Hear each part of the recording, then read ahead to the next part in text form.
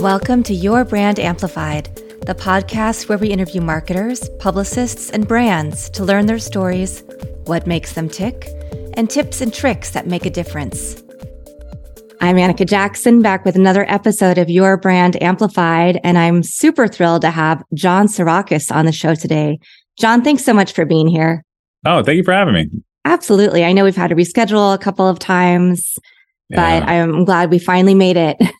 Likewise. Yeah. So please tell us all about John. Who are you? What do you do? And what brought you to the world of marketing? Yeah, I own an agency, and it's a merger between a couple other agencies. I've been in the business for about 20 years, and this agency has been around since 2008. We're pretty small, just over 30.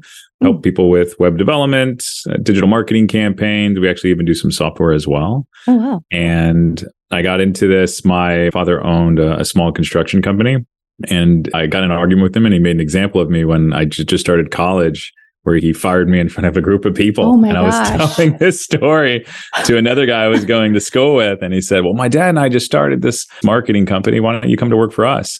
So I went to work for them, and that company rapidly grew. I was either the third or fourth employee, I can't remember.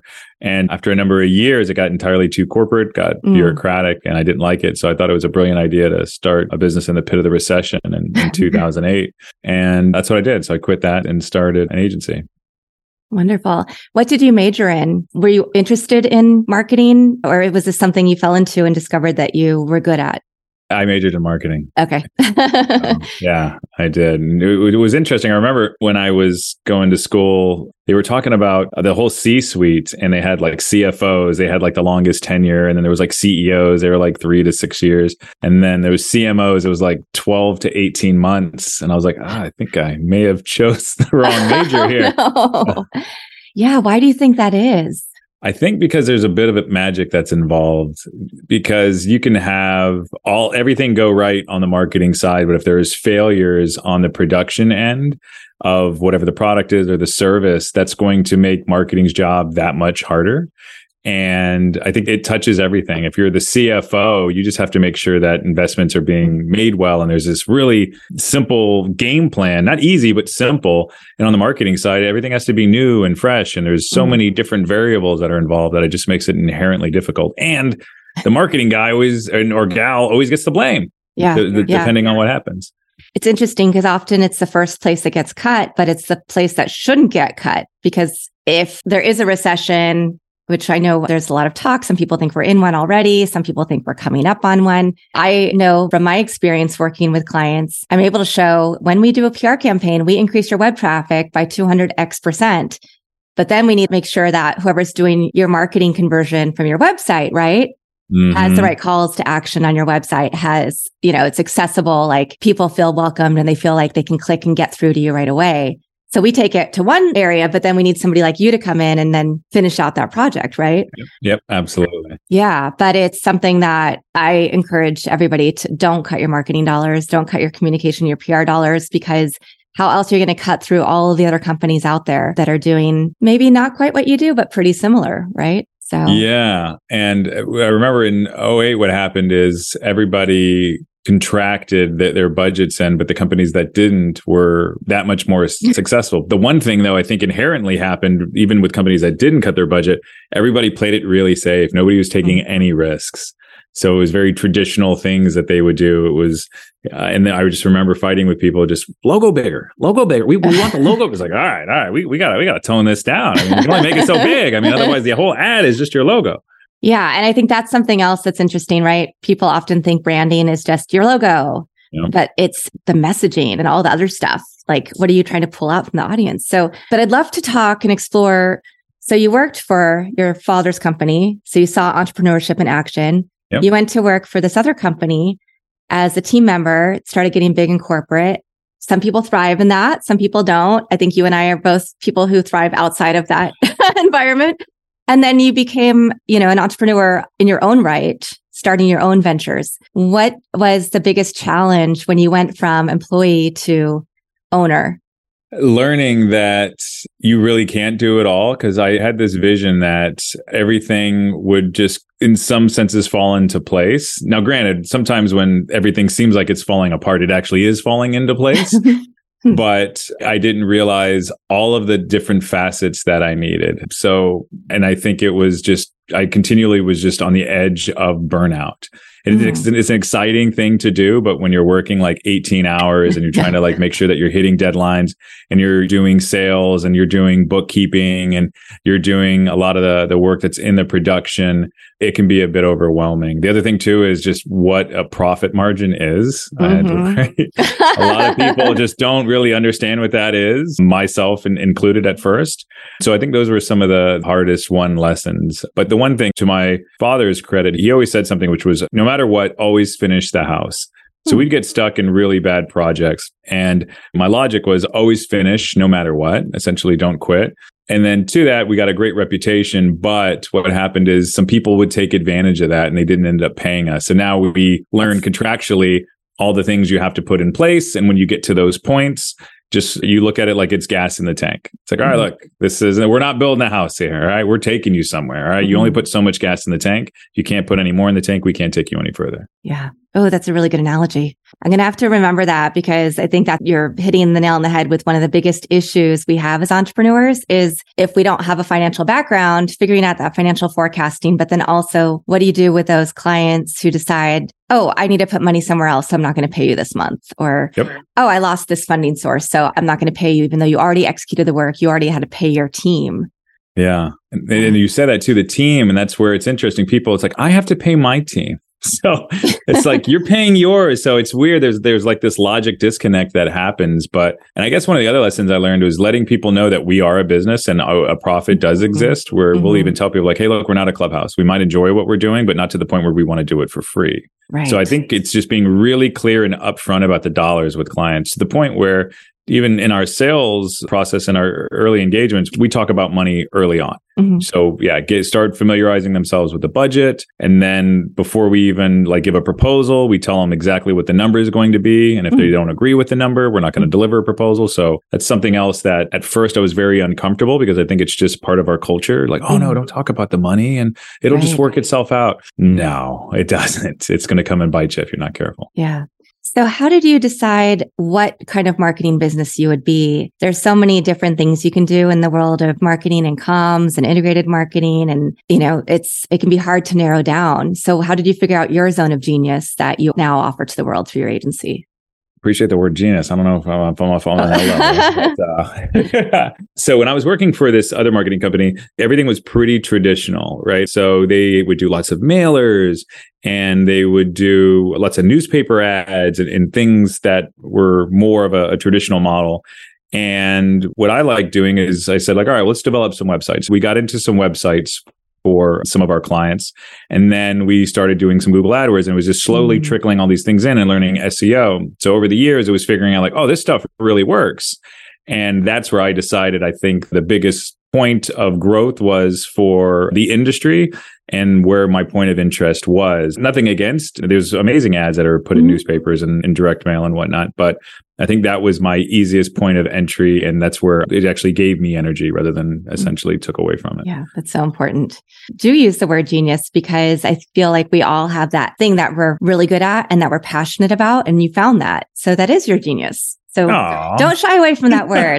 Trying to encourage people to be positive about believing our own hype. Like know what you live in, know what you're really good at, and do that. Right? That's marketing. It is. Yeah. And I love it. And one thing I love about marketing, when you're telling a story, you embellish a little bit and you're like, I embellished a little bit to a room. You're like, but I'm a marketer. And they're like, that's all right. He's a marketer. It's okay. Yeah. So I know things have changed, but they've also stayed the same. What do you see as some of the big changes in the industry right now and some of the trends as we look into 2023 and down the road? I think influencer marketing is going to take a shift, especially with the stuff that just took with like FTX, where it's that downfall, people are being sued, what happened with Kim Kardashian. So I think that's going to change a little bit, where you're going to see the influencers some type of disclaimer because they're now representatives of a product or service. And if it fails, it appears that they are liable. Wow. I mean, Kim Kardashian had to settle hers. So I think that's going to change a little bit, but influencer marketing is still a great way to reach an audience. I say that's the biggest. And I think the other two is on the marketing side, it's continually more and becoming more difficult to cut through the noise. So I think we're going to see more like reciprocation campaigns where there's some type of gift for an action. So those deals for the consumer are going to become that much sweeter, especially as we begin to get into a recession and people start pulling back budgets. And then you have the smarter ones that they're going to double down. So I think those are going to be the two biggest where people can pull levers that'll make them that much more successful. Yeah, thank you. And I feel like that has to do with influencer marketing too, because I wanted to ask, do you see more of a trend? So influencers are being held more accountable or will be being held more accountable. Do you see any trends versus macro versus micro influencers in the future as well? Well, I think there's definitely going to be more micros that are coming because just I think Seth Godin said niche until it hurts. And that's pretty good advice for most people. So I think so. And then to that, I think on the micro influencers, unfortunately, I feel that they'll probably think they're the exception to the wider rule. So, I mean, I think that's where the legality stuff might happen. But yeah, I think that's going to continue. And there's some really great platforms that come to mind where you can access micro influencers now. Yeah. And I was thinking, I have some friends in that community too, who work mostly with micro influencers, and the stories they tell me about, that we don't offer a lot of money, but they get the product for free or, and they get a little bit of cash. So I think as we're going into recession as well, that's something that more and more people will want to look at as a way to cut back on expenses, maybe not make a ton of money, but be able to get products that you would use or product categories, that you would use for free. That's a great point. I remember we were doing a campaign. It was a product for women. And then the largest segment was mommy bloggers. That's what they call them. So they're these mommy bloggers. And man, these women were so great at negotiations. They got so much free stuff from us. Like it was unbelievable. Like what we went in with and like what they walked away with was substantially more. I was like, did that just happen? Like we just agreed to all that? Yeah, but they did a great job in promoting the product. So they knew their value. And I think that's the other thing to anybody that's a micro influencer. Know your value and know what it's worth. And just don't BS on your numbers and just do what you can to sell your clients' products. Nice. Is there a specific kind of client or category that you work with typically? We just look for people that respect what it is that we do and like to pay their bills on time. So we've sold everything from all different types of clothing to steel piping to B2B in the construction side to ice cream and everything in between. So I don't really have one, and I think that's kind of the fun of it, where you get to pull all of these different things that you've learned from other industries and tether them over. Yeah. No, that's awesome. Again, same wavelength with you. I have like some categories like startups, nonprofits, but then within that, it's a big range of products that we work with. And that keeps it fun and interesting. And you get to read about the different trends going on, and you have to know a little bit about a lot of different things. Yeah. And then also be open. One thing I like is just being transparent with them. Be like, we don't have data scientists on our staff. Like we're going to have to pay for those people. Like, and just working those things into the budget, just knowing that you're going to deliver on your promise and you're going to be able to execute, I think are the main things. And just having something that's different and fresh approach, not getting into that tried and true, like what I'll call like the basic marketing playbook, where it's just like, okay, we're going to do these things and you buy your package for $5,000 and move on. Like, no, I would take a more bespoke approach and just really try to figure it out and work with their budget to drive the highest impact. Nice. And you said you also do some development work, some software development. How did that come to be? So we're the combination of two different agencies merging. One is a marketing agency and the other was a development agency. So in that, the idea is we can provide like a true end-to-end solution for our clients. So whether it's a startup, we can build their MVP and we can then market it from there on. Or any clients, whether it's just, building out their entire web presence and everything out the door. And it's not just, oh, hey, we know a little bit about SEO. It's like, no, we know a hell of a lot about SEO and we're really damn good at it for social media as well, or any of the paid or programmatic stuff therein. Nice. John, what continues to inspire and motivate you to continue down this path? You've had a lot of success, President and Chief Revenue Officer, if I remember reading your titles correctly. I think what drives me is one, I love building teams and seeing them achieve their potential. I think that's a big driver.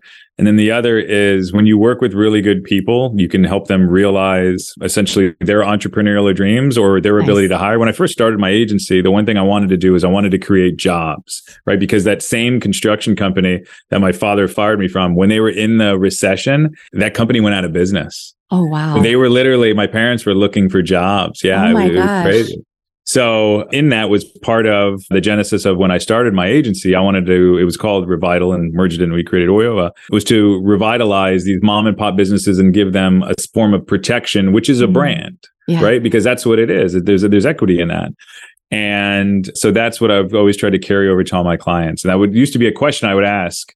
One, we still ask this question, like, are you prepared to grow and do you want to grow? If somebody says no to that, it's like, okay, well, we're not a maintenance company. And then the other question would be, it's like, okay, how many jobs do you think you would create if this was a successful campaign? Wow. So that's one thing that I always look at, like, okay, like, is this going to be something that is going to, help our brothers, sisters, mothers, and fathers do what they need to do, find their purpose in working for one of these companies? My gosh, that's so impactful. And what a question to ask. I don't know very many marketers and agencies who ask that, if any. You're probably the first one I've heard ask that question. And I think that is so meaningful. So thank you for bringing that kind of care to your clients. Yeah.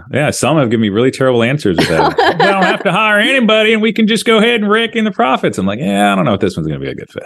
Yeah, definitely. What do you see as some of the biggest mistakes clients have made when they come to you and they've tried doing different things or, and you have to either go back and correct or educate them on, okay, but we need to make sure that these things are done so that you can really, map to your goals and Yeah. One is where they don't change a vision. And I don't mean like the grand scheme overall vision, but like the vision of the project, where if you're developing, whether it's a website or a campaign, and it's not fully fleshed out, they want to just keep interjecting all of these different things. It just shows really a lack of confidence and a lack of trust.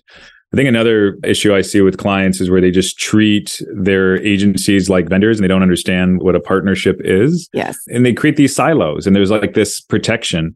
Like when we work with a CMO, we tell them, look, our job is to make you look like a rock star. And just understanding that. And when you're working with a CMO and he or she feels that you're going to steal some of their thunder, it's a very contentious relationship. You're never going to look good because at the same time, they're just trying to do whatever they can to make themselves look good and they're not going to share information. So I think that transparency back and forth is paramount. We've seen clients make mistakes. And then also not seeing a campaign all the way through. We've seen that where there was something that was working and it's trending up based on the numbers that you predicted. And they want to go ahead and pull the plug and shift those dollars elsewhere. And it's just like, it's like, we're on the way there. And you try to fight for it, but you can only do what you can do. Yeah. Do you find those are the clients that expect results in 24 hours or like some timeline that might not be realistic for? I always tell people PR is a marathon, not a sprint. Oh, yeah. We can probably get some really quick results. And we have, if it's the right timing, for that client's offering. But the longevity, we're going to see better results in 3 months, 6 months. And we're going to have journalists who we pitched come back to us in 6 months, 8 months, even sometimes. And they've held on to the client's information and they're like, okay, now I'm ready to write about them. And as marketers and PR people, sometimes we have to go, okay, we're not working with them, but we're still going to pretend we are, and we're going to be nice. And, we're going to do the good thing for that relationship. PR side is all those relationships. Yeah. And then those are hard won relationships. And then it's just making sure that you're building that relationship and somebody trusts you to publish those stories. We see we want it right now when there's SEO campaigns. So we tell the client, like, look, you're not really going to see any really results for like a year. So we just get up front. Now, granted, sometimes we'll see something in 3 or 6 months, and that's just wonderful and sweet. But we just start trying to set expectations immediately. Yeah, if somebody comes to us as if we're an ER, okay, there's not a whole lot we can do here. And if it is like an ER and you want us to do something like that, you're going to pay through the nose. This isn't your walk-in clinic down the street. You're going to be paying substantially more. So we just try to educate people with those types of analogies to let them know. Yeah, if somebody's back's against the wall and they need to drive business immediately, chances are that there's something else that's wrong. Not that you shouldn't investigate and try to help that person, but you also have to be compassionate to yourself and realize I'm literally going to bring this in and this could get rid of all my employees, because if they make my employees' lives hell, they're going to fire them for me. And I don't want that. Have you had that situation before? Because I know I've had difficult clients where I've had team members that were some of my most valued team members say, you know what, I need to take a break or I need to quit right now because I'm exhausted from working on that project. Yeah, I've had team members come to me. There's this account we had maybe a year ago.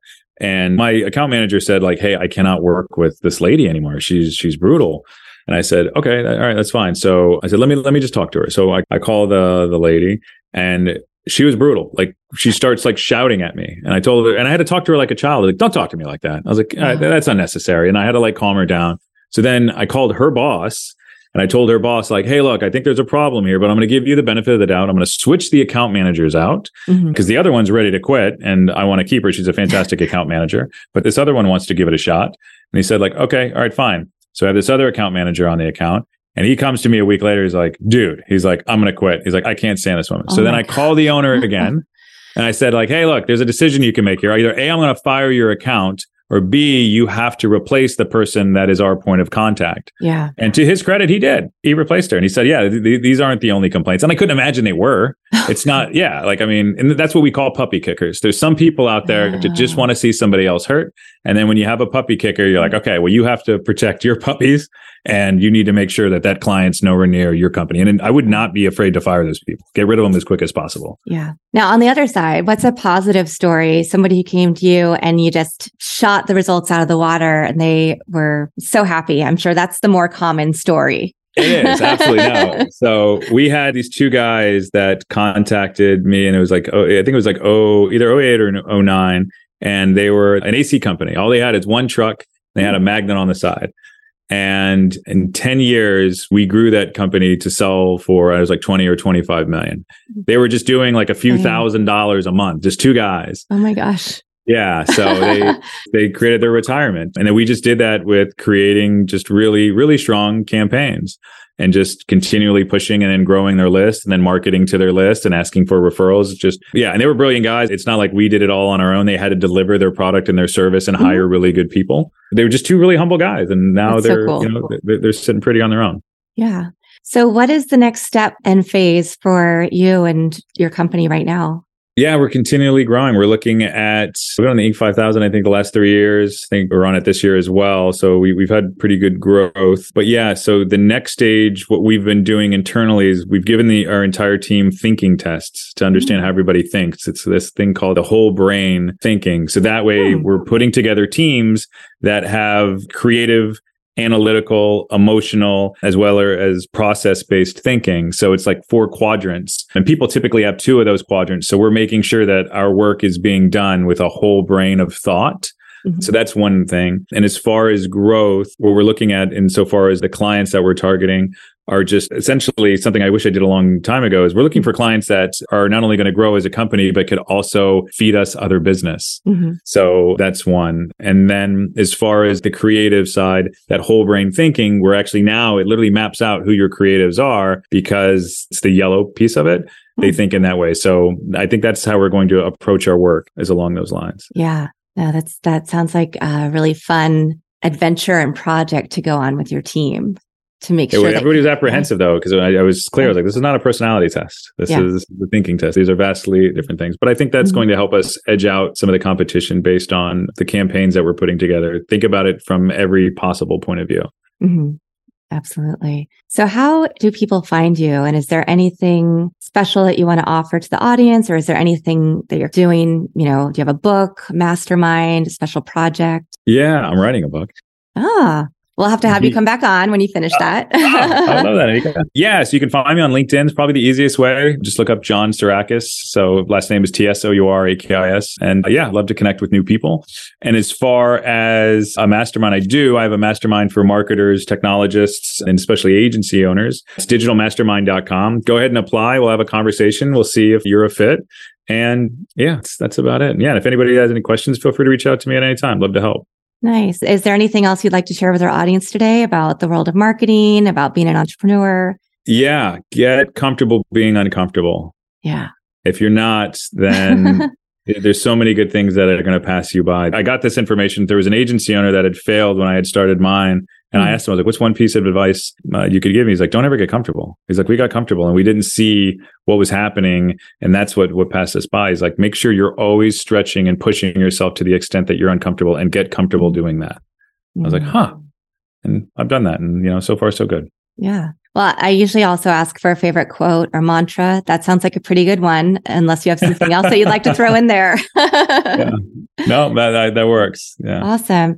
John, thank you so much for this insightful conversation. Really thrilled to hear about the ways that you work with clients and the intentionality you put into it. Can't wait to see what you do next. We'll share your website and your mastermind and everything in the show notes. And with that, thank you to our audience for coming back for another episode of Your Brand Amplified, our 3 times a week podcast. And I'll be back again in a couple days with another amazing expert.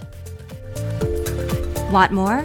Check out amplifywithannika.com or follow me on socials at amplifywithannika.